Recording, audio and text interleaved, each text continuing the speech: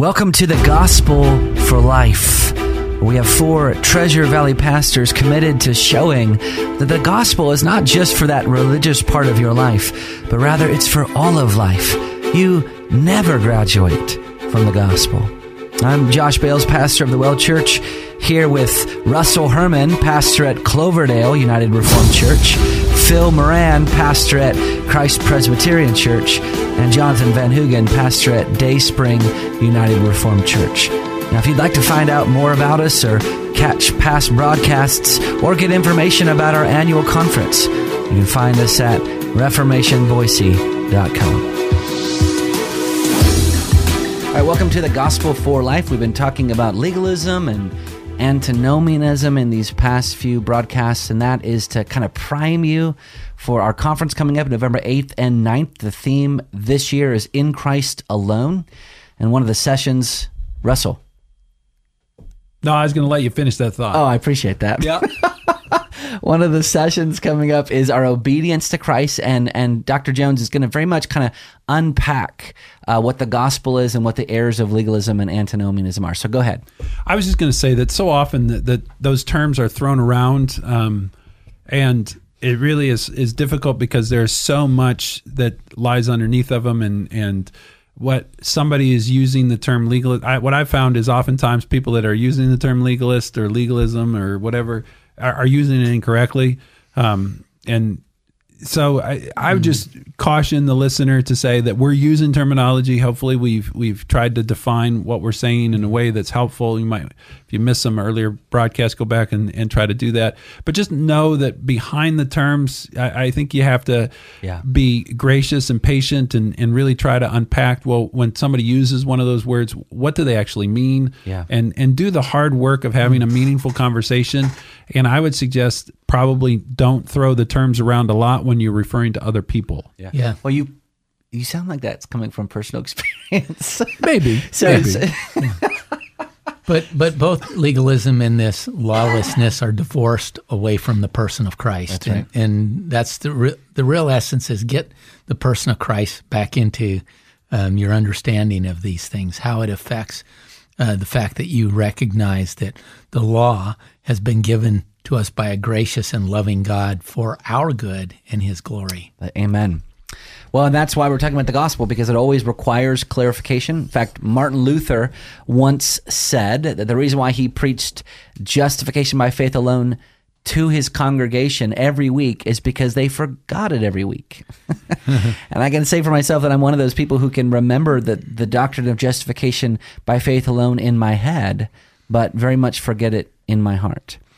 So the questions that we are tackling this week regards these two enemies of the gospel, legalism and antinomianism. Or legalism and license. That's right. So Mr. Legality and Ms. License, or religion and irreligion. Or moralism and pragmatism. That's right. That's right. So today we are asking the question of whether or not Christians, so we're not talking about the unsaved person, but whether or not Christians can please or displease God based on how they obey or disobey.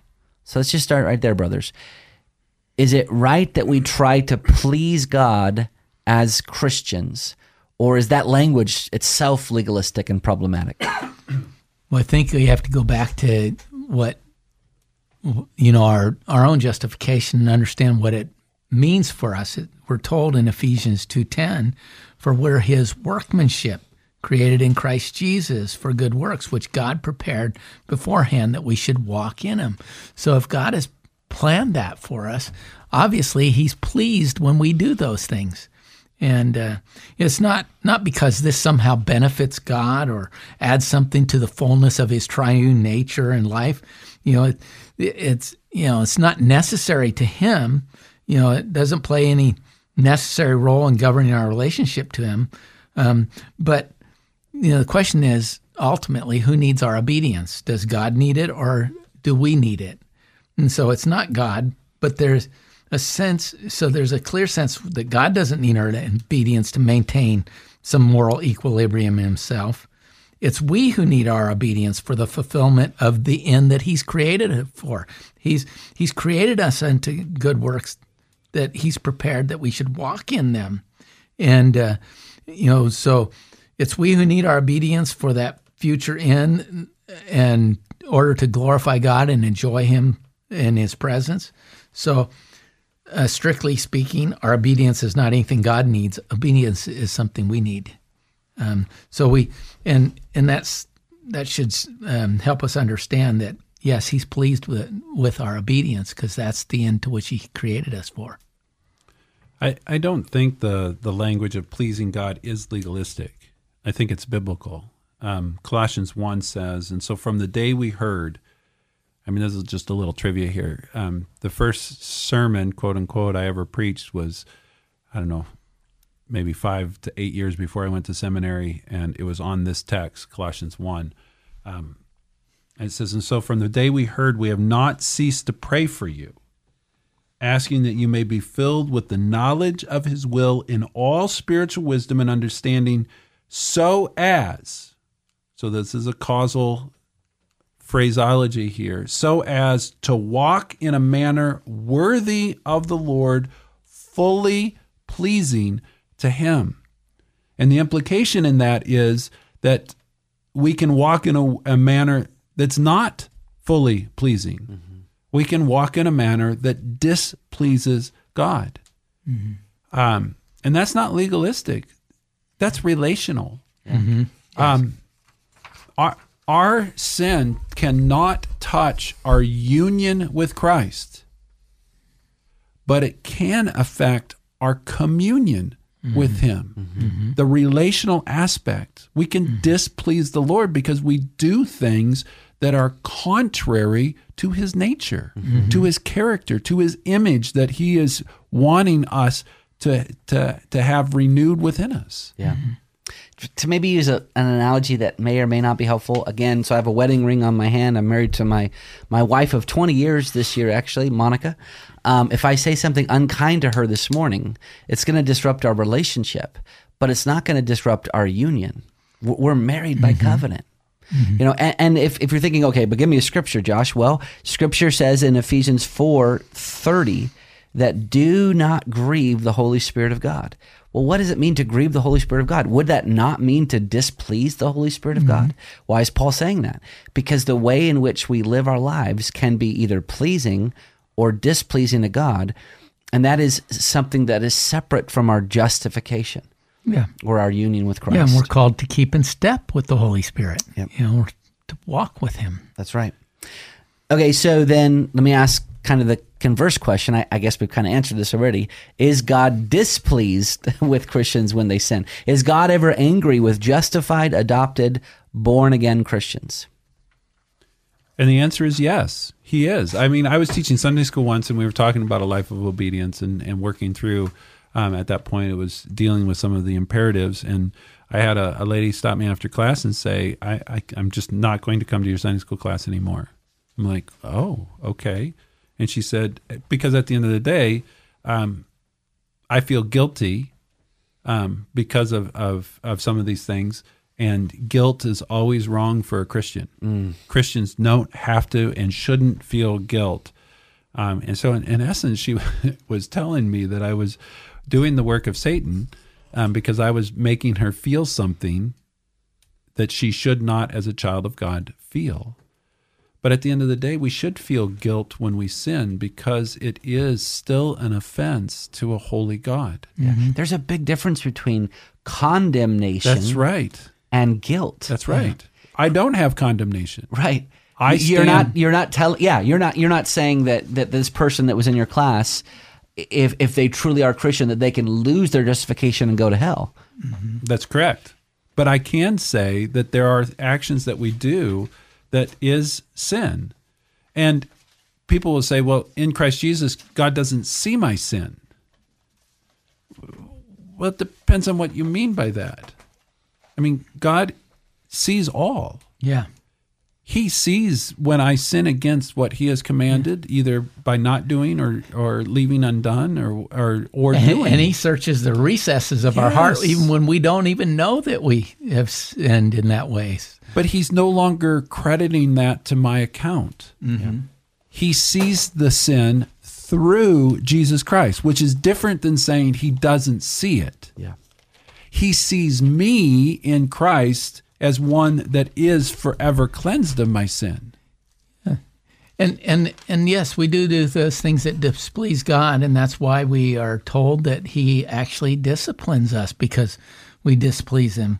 He tells us in Hebrews chapter 12, we had earthly fathers who disciplined us, and we respected him. Shall we not much more be subject to the Father of spirits and live?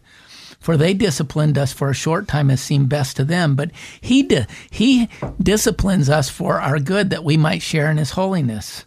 Yeah. And, of course, discipline, he goes on to say that discipline isn't, we don't enjoy it for that moment, and all discipline seems harsh, but he's doing it for our good. Yeah. One of the things I hope that our listeners pull away from like this conversation is that theology is not a tweet. It's not a Facebook post. It's not something you just throw up on Pinterest. Not that you can't throw up theology there, but it's oftentimes very nuanced. When we're talking about pleasing and displeasing the Lord, it's true that we could never add to our righteousness in terms of our justification, but it is not true that we can't live a more righteous life in terms of our sanctification. Right. So let's ask one more question, and we only have like 2 minutes on this. So throwing a bomb here at the end.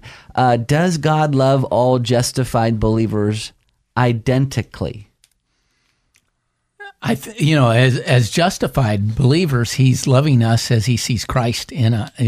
Not as he's seen Christ in us, but as we've been imputed with Christ's righteousness. We've been clothed with Christ. So as much as he loves his own son, he loves us. Right. I'll just blame Stephen Charnock, so I'll just quote him, and so if you have problems with it, you can take it up with Charnock. It says, God cannot help but love us more and more if we become more and more like him. Mm-hmm. Christians will receive an increase of favor the more we become like Christ. Mm-hmm. Yeah. So I'll let you do with that quote what you want, but the idea is... That's the sanctifying quality. That's right. That's the fact that he can love us for the good that he's seen in us. But he also loves us because he sees Christ in us. He sees Christ. We're imputed with that righteousness. And the other thing, too, is there are different nuances even of God's love. That's correct. Mm-hmm. I mean, D.A. Carson wrote a great book called The Difficult Doctrine of the Love of God, where he unpacks 5 different ways of looking at God's love. And you have to understand this. God does love believers in a different way than he loves the rest of the world. And if you can see that nuance right there, then hopefully you can see the nuance. Okay, yeah, I can see that how in one sense he loves all justified believers perfectly identically. But in a fatherly way, depending on a person's sanctification, it can increase or decrease, just like in a relationship with a father and a son at home. Yeah, the relational aspect there. Yep. Was that all you guys got? Well, I thought you said we only had a few seconds here, so we just kind of slowed our minds down. Well, that's good. You told me you guys are normally long-winded about everything. Yeah. All right, well, we are really excited about the conference coming up. November 8th and 9th. Hopefully you can make it. The theme this year is In Christ Alone. And I think the video is... Is it too far to say that it would be pleasing to God if you attended the conference? Probably. Oh. But you will be pleased with God if you attend the conference, and you'll be pleased with getting together with a bunch of other Christians from different churches. This is one of the greatest opportunities of the year. Every Sunday we go to our local churches. We worship with a set number of believers, but then we get to I get to worship with your guys' congregants. And all of a sudden you realize the 6 degrees of separation have been narrowed down to just a couple. That's right. You have so much in common. That's right. So go to reformationboise.com. I think the promo video is up on the website right now. And all the details to register are right there. In fact, you can register right there. And November 8th, 9th, hopefully we'll see you then.